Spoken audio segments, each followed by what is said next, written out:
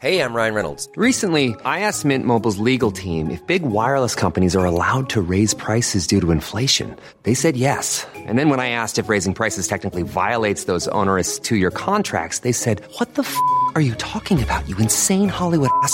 So to recap, we're cutting the price of Mint Unlimited from $30 a month to just $15 a month. Give it a try at mintmobile.com/switch. $45 up front for 3 months plus taxes and fees. Promo rate for new customers for limited time. Unlimited more than 40 gigabytes per month. Slows full terms at mintmobile.com. Hey, it's Ryan Reynolds, and I'm here with Keith, co-star of my upcoming film, If, only in theaters May 17th. Do you want to tell people the big news?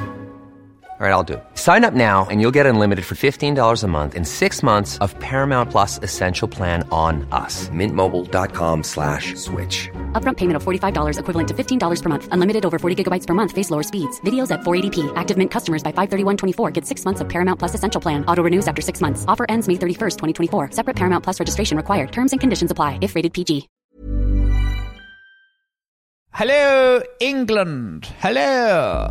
Oh, there you are. I was wondering what that noise was. Hello, Alan. How are you? I'm good. I'm beaming to you across the interweb and excited to be here for another episode of Homo Sapiens with a fabulous, fabulous guest. My little teenage boy inside is absolutely freaking out about who our guest is this week. Mine too. And, you know, we're doing a bit of a theme about trailblazers, and sweet, gentle Jesus is this person a trailblazer, wouldn't you say? Wow. Just, yeah, an incredible woman and incredible rocker. And when you imagine, well, what you hear in the interview about some of the things she had to put up with and the situations that she found herself in and the grace with which she dealt with them all. It's Debbie Harry, ladies and gentlemen, is our guest this week. Woo, woo. That was the words of someone who announces people often. That was very, it's Debbie, ladies and gentlemen, it's Debbie Harry. Yeah, it's like Oprah, Debbie Harry. You get a car, you get a car. Yeah, and it was so great to talk to her, actually, and just a sweetheart, wasn't she, darling? And we talked to her really early in the morning as well, which was kind of crazy.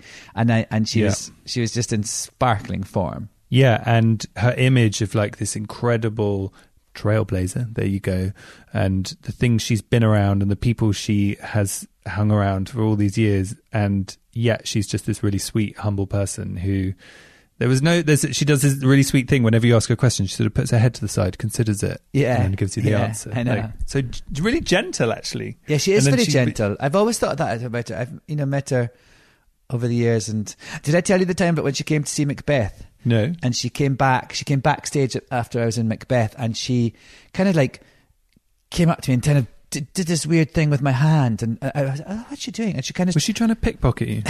Sort of. What she did was she stuffed up my sleeve a Blondie shirt, like one of those sort of... Are they called basketball shirts or baseball shirts? You know, so the sleeves are a different colour to the middle is bit. Is it raglan? Is it the raglan? Oh, is that what it is? I never know. She gave me like an original Blondie thing with her face on it, and it's like one of my most prized possessions. So why did you sell it on eBay then, Alan? Times is old, Mr. Sweeney. But no, I always want to wear it, so to say to people, guess who gave me this? But and then I don't want to wear it because I want to keep it forever. It's a conundrum. Should we go and have a listen to Debbie Harry and her incredibleness? There was a period, Debbie, when you had a stalker, is that right? Oh, yeah. I mean, I don't need to brag, but, you know, I've had a few.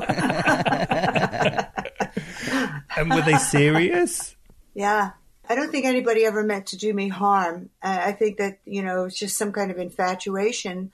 Yeah. That became, you know, went out of hand, out of frustration. And I actually tried to... communicate and try to, create some kind of understanding that was more on a human level than, this entity that, was seemingly untouchable in deity. this, entertainment world. So how'd that go? Sometimes it worked. Yeah. It did? Sometimes it worked. Of course, fascinating about stalkers is by no means confined to famous people. Like, no, lots of people have stalkers. It's actually not connected to fame. No, it's about just an obsession. And how was yours resolved? Did you have to get legal things, or? I think they resolved in different ways depending on the person. I understand kind of that kind of weird passion, and just try to tried to deal with it. My partner, Chris, for some reason, I don't know, he's got a very sort of psychedelic mind.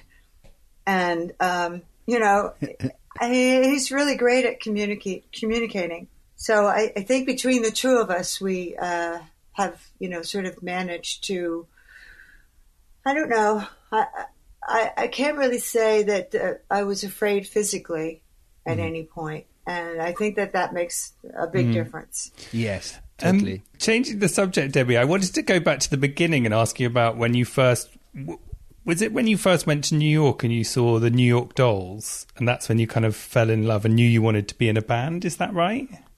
Oh, well, I think that sort of re-engaged me. I think I had sort of started it years before and had done a band or two and some recording, and then sort of got fed up with the complexities of the business, and a couple other things compounded my flight, and I flew away. And then, I suddenly had the urge. It sort of never left me. I sort of was always thinking, should do a band. You should, get back into it. And then, I guess, when I was ready, I did. And the Dolls were probably a big part of it because I really enjoyed their parties. They had great parties too. I guess I'm a party girl. But there was something about their aesthetic which was so kind of queer, wasn't it? And it was so extraordinary. Oh, yeah. And I wondered if you connected with that as well. Oh, absolutely. I don't know. I guess I believe in self-expression and freedom and theater. And so, that sort of played into all of it. Plus the music, in that particular circumstance. But, what I really miss in New York City is, rarely do you see a street person in costume these days. And I've always appreciated that and wondered about these people. I mean, there was a time when you could actually, stop and talk to people. It was always fascinating to me that they had so much, I don't know, such diverse and interesting kinds of lives. And, it wasn't always, dictated by sexuality, but I think it was dictated by a freedom of sexuality, a freedom of choice, and, sort of an experimental thing. And I think that in some ways that experimental attitude has returned in some small degree, or perhaps in a large degree, because, I don't have children. I don't really hang around with kids. But I think kids, in a way, really take it for granted now.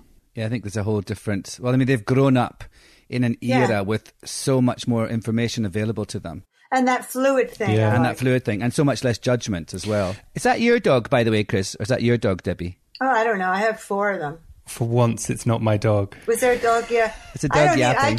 I tune them out. Now, see, that's really bad. I just tune them out. They're always barking and carrying on. Oh, it's the only way forward. No, my dog is actually silent at my feet for the first time in his life. Oh, wow. I'm just worried about Lala's going to come down here and she'll be all excited because of her about to get her breakfast, and then she'll start wanting to make sweet love to my leg. One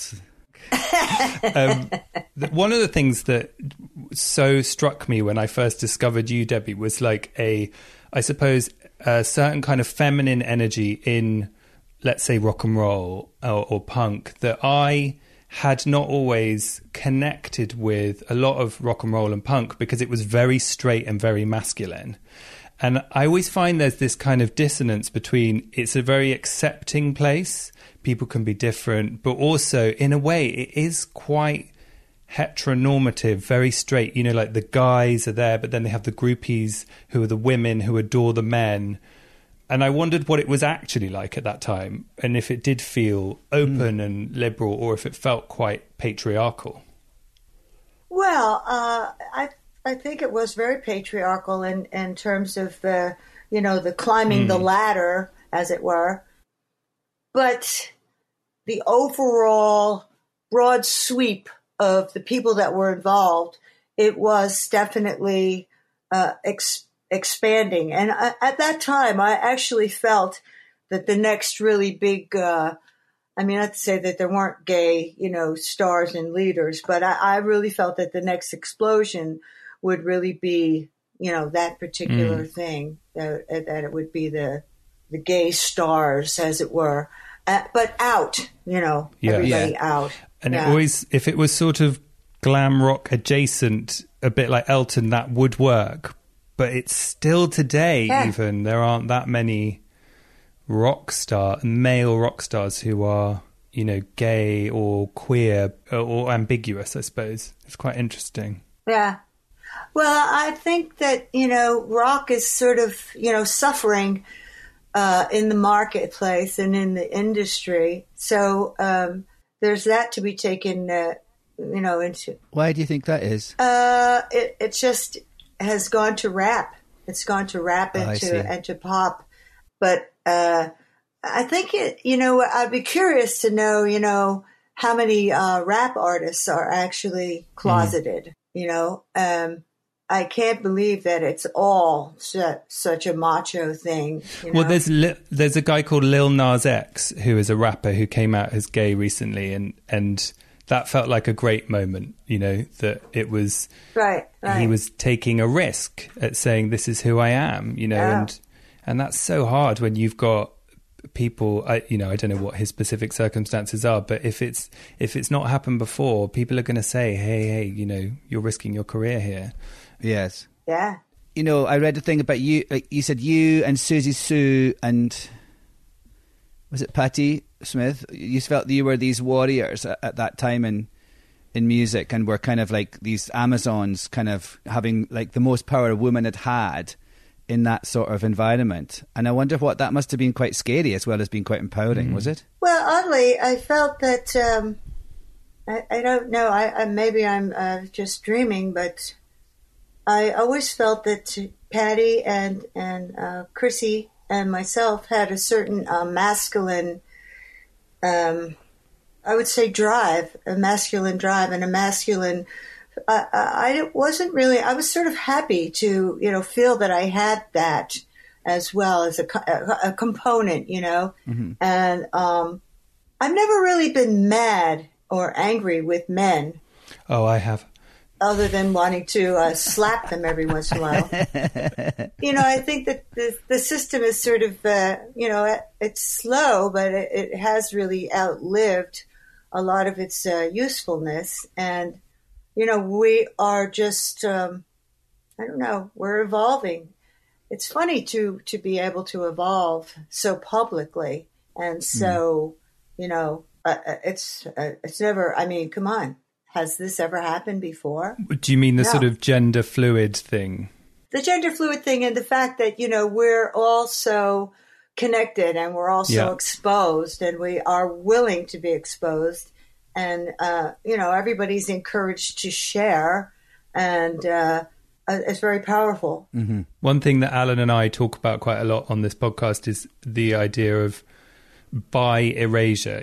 Alan is bisexual, but often is referred to as a gay man, and people often refer to like gay periods in people's lives rather than saying, well, actually that person is bisexual, and it's something that really gets up Alan's nose, as I discovered firsthand. And don't fuck with me, Chris Sweeney. Amen to that. Okay. But I know that there have been periods in your life where you have identified as bisexual, or have you, and have you felt the need to qualify it, or have you always felt that it's journalists doing that for you? Well, no, I always felt entitled, and I don't think that that's a really feminine characteristic, except for, in certain ways, certain levels of society. I think a lot of women feel they're entitled, but I always felt entitled to, be the man I always wanted to be. I love that. And, and working as I did in a band with all guys, I really had to employ an aggressiveness that perhaps I wouldn't have in other situations. I don't know, that sort of this was natural, that I it's just a matter of intelligence to me. I don't even know that it has to do with, sexuality. Sexuality is such almost kind of a nebulous thing in a way. And it means it's so different for each person. Totally. I just want to just run out and get some hormone shots. I'll see you. Bye. Oh my God, comedy timing. Okay. I always say sexuality is like going on holiday, going on vacation. You don't always want to go to the same place all the time. Yes. For me, it has to do with, fascination and crushes and sort of like a magnetic thing. Yeah. And whatever, whoever it is, I've had crushes on all different kinds of people, all different sexes. And, some of them have come to fruition and others haven't. So you've got to kiss a lot of frogs. I love a good crush. yeah. I love a crush. Yeah. Me too. I just think having a crush is great. I read this thing this morning that said, gay culture is spending 72 intense hours with someone, telling them all your secrets and then never seeing them again. Oh my God. Whoa. Which does account for a lot of my 20s. Does it? That's like that film. Have you seen that film, Weekend? Oh, I love it. Have you seen it, Debbie? It's this film. It's a British What's it called? Weekend. And it's about two gay guys and they meet and they have this very amazing connection and, they meet in a bar or something. And then one of them's leaving to go away and live somewhere else. And he invites the other one to his going away party. And it's just this sort of, one of those sort of, like, that thing you can fall in love with someone in a night. And then you sort of, what could all these possibilities could happen, and then you realise, he's leaving forever, and so it's just this incredible sort of set of circumstances. I thought it was really good. I really loved that film. Amazing film. And this boy Chris, who was it. Chris New, who was one of the boys, he was in Bent with me at in the West End about 15 years ago. Oh, talking of theatre, I remember one time we chatted at an event, and you'd just done your first play, and I remember you saying words to the effect that, gosh, it was such an incredible experience for you that you thought maybe you'd done the wrong career. Maybe you sort of felt that you'd found your thing. Do you still feel that? I guess I was really swept up in the moment or the energy of the time. But I don't know. You've done music. You've done both, right? Yeah. So, I think in a way, dramatically, it's easier to do music because you have that swell that comes with the feeling of the music. Mm-hmm. And so, but to be totally intellectual and having to dredge that out of you as an actor, it's a little bit harder, isn't it? Yeah. I think as well, there's also the thing of, I think there's a bigger connection in a play and things like that as a performer because it's not so episodic. You know what I mean? Like I feel it when you sing a song, it comes to the end of that little thing and you felt something whilst you're doing it, then you move into another thing. Whereas sometimes the sweep of a play, the whole evening and the whole experience you've gone through with an audience, that's very intoxicating and I think something that you don't always get in music. Yeah.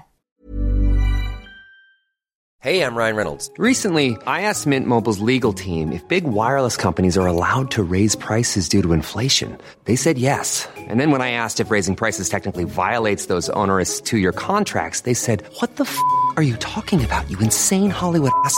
So to recap, we're cutting the price of Mint Unlimited from $30 a month to just $15 a month. Give it a try at mintmobile.com/switch. $45 up front for 3 months plus taxes and fees. Promo rate for new customers for limited time. Unlimited more than 40 gigabytes per month. Slows full terms at mintmobile.com. Hey, it's Ryan Reynolds, and I'm here with Keith, co-star of my upcoming film, If, only in theaters May 17th. Do you want to tell people the big news? All right, I'll do it. Sign up now and you'll get unlimited for $15 a month and 6 months of Paramount Plus Essential Plan on us. mintmobile.com/switch. Upfront payment of $45 equivalent to $15 per month. Unlimited over 40 gigabytes per month. Face lower speeds. Videos at 480p. Active Mint customers by 531.24 get 6 months of Paramount Plus Essential Plan. Auto renews after 6 months. Offer ends May 31st, 2024. Separate Paramount Plus registration required. Terms and conditions apply if rated PG.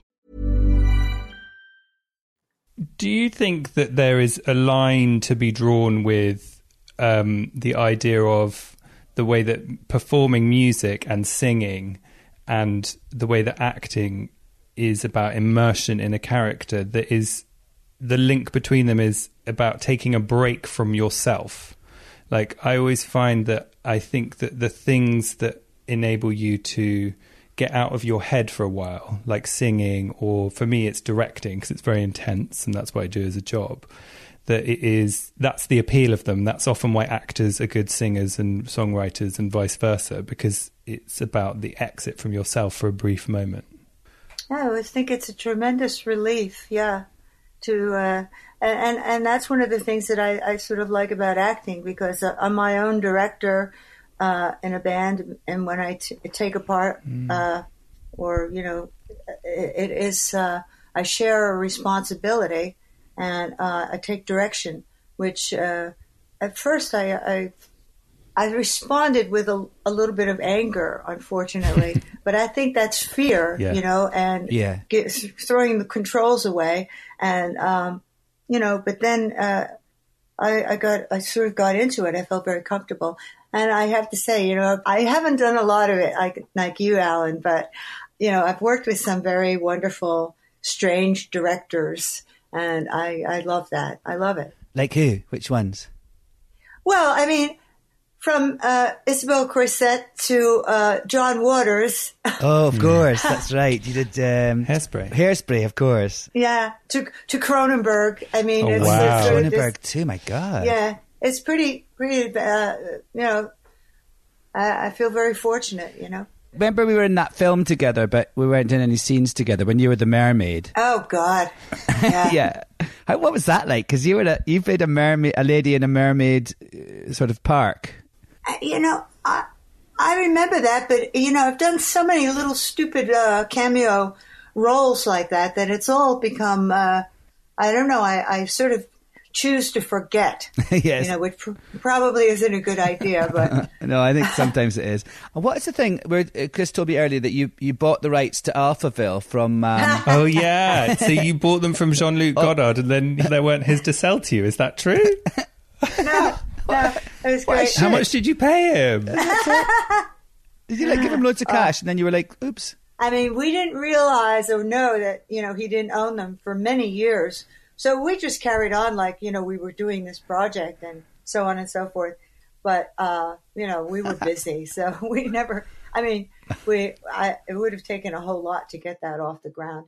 But it's still an idea, It still hasn't sort of died a death. Did he give you your money back? Who's got the rights then? Yeah, I think we're like consumer counsel here. Did you get your money back? Alan focuses on the creative, I focus on the money, you'll note. I'm like, where'd the money go? It was an expensive luncheon, let's put it that way. The other thing I was thinking about is that when we were talking about getting out of yourself, and I was saying this to Alan, that don't you think it's weird how... I think the reason people take drugs is because it's a break from yourself, from whatever turmoil there is within yourself. You do some drugs and you experience for a small moment, you don't have to be going through that. And because drugs are illegal and deemed bad and all of those things, we don't actually look into that in a medical sense at all. And all these people who are, particularly in the queer world, have issues with drugs. The only answer, there is no other alternative answer, which actually, if people were feeling these bad feelings, let's say, therapy and things would really help and mean that you wouldn't have to get involved in that. Oh, yeah. I think therapy is a terrific way to go. I recommend it highly. I don't think you have to be in therapy forever. I think you have to be willing to really take a good look and identify things about yourself and about your history, your personal history. And I'm still discovering things. It's kind of fascinating. Once you allow yourself to, put the pieces together, really put them together, and not some kind of fantasy, something that really reaches some kind of core place, especially for gay people, who have to go through so much rejection, and to have self-esteem and to have self-love it's a terrible challenge. And I think it's worth the fight, but it is a fight. It's a fight. Doing the therapy. Yeah. But also, I think, I have some issue with your thing, Chris. Don't think it all has to be turmoil. No. fun is a really good thing. I'm all for it. Yeah. Unfortunate thing about, some of the habitual, drugs that become habitual physically, they're not fun at the end. They become unfun. And, you mean like heroin or coke or those things? Yeah. Yeah. And getting out of that, that syndrome or that, terrible routine, it becomes very difficult. But it's also enlightening, getting out of yourself and also getting out of a routine, that has become, toxic physically and mentally, and we can do it, but it's a ball buster. You did heroin. Was that what you were addicted to for a wee while? I did, yeah. And I'm always curious about if it was like I was talking like I love smoking. I don't smoke because it's bad for you, and I've got asthma and everything. But the sensation of smoking, the sensual thing of the smoking in your body and you blowing it out, like I really like that. And if it weren't bad for you, I would totally be doing it right now. And like I see when you see old films and they're smoking constantly, I'm so jealous. But I've at some point had a realization, made a conscious decision not to have that in my life. But I always wonder if people feel like that about heroin, because everyone says, it's actually amazing and you have these great thoughts and it's this incredible mind expanding or illuminating in many ways. And I wonder how you feel about looking back on your heroin days. Do you ever miss it? Oh, no, I don't miss it now. I think there was a time, when I had conquered sort of a daily dose, when I really had to have it, that, after, I was able to get away from that. But there was, I think, at least a couple of years when I thought, I'd really like to, get off. But now I don't know, the thing that really helped me was that, it became so unpleasant, the routine of having to go and cop and then, to get high and then to run out of drugs and to feel shitty and then to have to go through the whole routine again. The thing that, sort of helped me was that I was able to envision or, visualize physically that, okay, well, what's going to happen with this? And I was, I would take myself through the whole progression of, getting high, feeling great, and then slowly coming down and then, feeling bad. And I just got tired of it. It just became so awful to realize that I was going to end up, in a day or two feeling like garbage. So was there a day you remember that you wanted to stop that cycle? No, I think it was a gradual enlightening, I suppose. Yeah. And were you all through this time? Were you like a functioning addict? You're working and you're performing and all that, or was it? What time in your life was this? I think I was always functioning, but oddly, I never really did drugs while I was doing Blondie. Everybody really thought I was because the guys in the band did a lot of blow, and I never really liked blow. Right. So, everybody just assumed that I was a big pothead and I did a lot of blow and I did a lot of drinking, but really I was such a little angel. It was sickening. And so, yeah, no, I don't have the, I don't know. I saw this tragic video of Amy Winehouse. Oh God, that film's so recently, upsetting. And it just breaks my heart. I could cry right now because what a wonderful, wonderful musician, and just so sad that it went like that. But yes. I could never get up on stage and be out of control. Right. So that was my deal. A control freak, after all. Oh, you are? I'm just, aren't we all? Oh, yes. I guess so, yes. I mean, I think sometimes people mistake an aura or a sensibility that you have and an energy you have. And also, again, I think it's this ability to let go. That sometimes people mistake that for that you're out of control or you're a hot mess. Well, you have to be one or the other, which is silly. Yeah. It's like sexuality. It's like, again, the same sort of everybody wants to box you in. It's a spectrum. Yeah. You have always been so progressive and inclusive and at the forefront of so many things. And I read this line that you said, you weren't content with being a white middle-class girl. And do you, in light of the fact that the world is finally catching up with the Black Lives Matter movement and how much is stacked against people of colour, when you said that statement and there was white in the statement, were you always aware of that from being a kid, of that injustice? Oh, yes, I think I was. Yeah.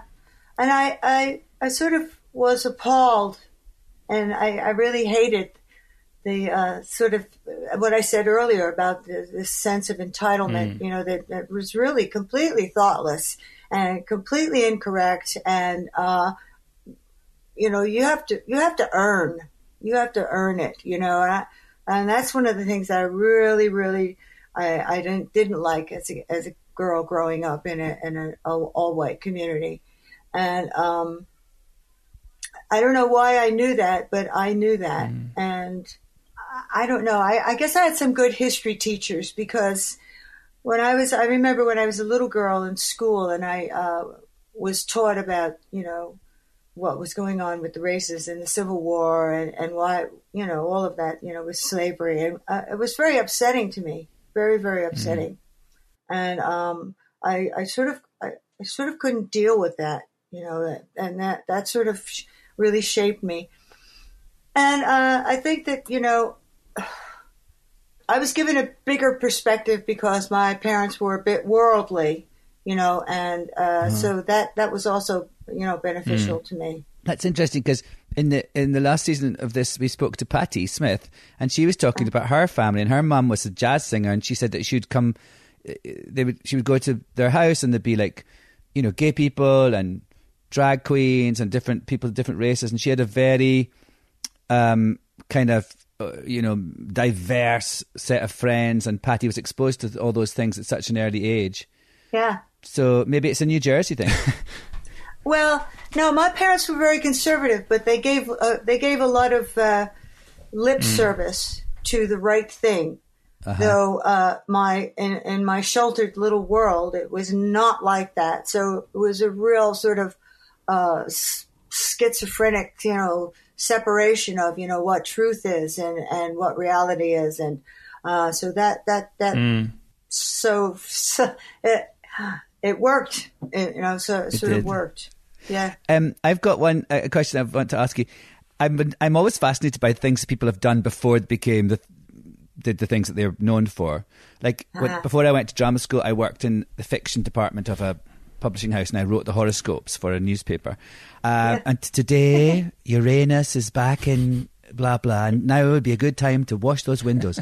But I was heard about you that you were a typist at the BBC. Yeah. Is that true? Yes, How true. the hell? Yeah. Fascinating, right? Yeah. I worked in radio, BBC Radio. Oh, funny. In New York. Yeah. And what did you do? Well, I worked for the head of radio programming. Her name was Lillian Lang, which I always thought was like a movie star's name. Really? Yeah. And she was very well known in the business, and she was the head of American Women in Radio. And what they did, that was, you know, they had people coming in to do the international broadcasts, and Alistair Cook and Oh, wow. people like that. Malcolm Muggeridge, I think, was Oh, his my name. God. Yeah, all these, you know, these journalist types, there are, you know, stars, really. Yeah. And they also had a very small television studio in there. And Cassius Clay came in before he was Muhammad Ali. Wow. And he was so gorgeous. Oh, He really my God. was. Oh, my God. Easy on I'll the never eye. forget that. I'll never forget that. And so you were typing. I was typing. Yes, typing like mad. Very badly. Very bad. Lots of mistakes and lots of I had to spend a lot of time correcting things. But I could do shorthand pretty well. I could do that. A transferable skill. You never know, Debbie, if Yeah. it doesn't work out.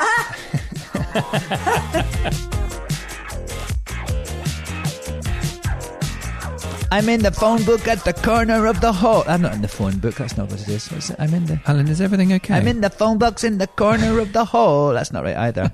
Well, anyway, I'm glad I Debbie's wish not here. you'd done that for her. I'm sure she would have loved it. What a nutritious and beautiful conversation. Very candid about stuff, you know. I don't feel scared. I never feel scared to ask her anything. I always think it's really interesting that when we talk to people who are legends like her, they actually so confound, in a way, how you, one, with their openness and their kind of frankness and their sort of down-to-earthness. And I think, you know, there's a common thread there, that people who are really have achieved so much and are being really authentic and have their own voice are also the people that are still really in touch with and open to life. I think there's a message there for us all.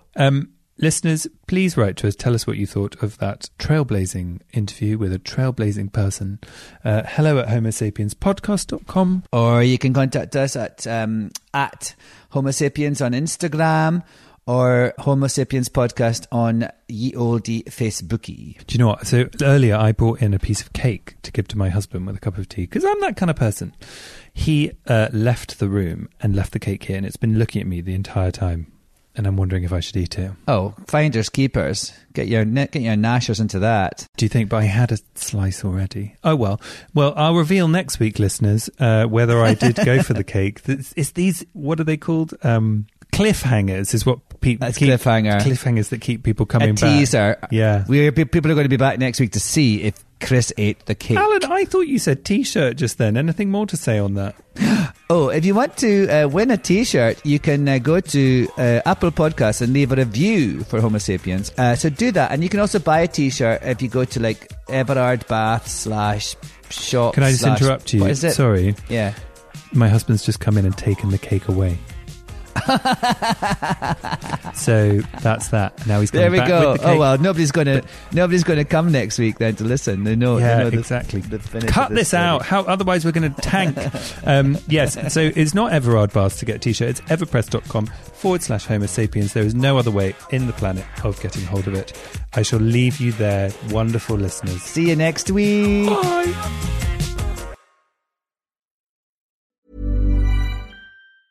Ever catch yourself eating the same flavorless dinner 3 days in a row? Dreaming of something better? Well, HelloFresh is your guilt-free dream come true, baby. It's me, Keke Palmer. Let's wake up those taste buds with hot, juicy pecan-crusted chicken or garlic butter shrimp scampi. Hello Fresh. Stop dreaming of all the delicious possibilities and dig in at HelloFresh.com. Let's get this dinner party started.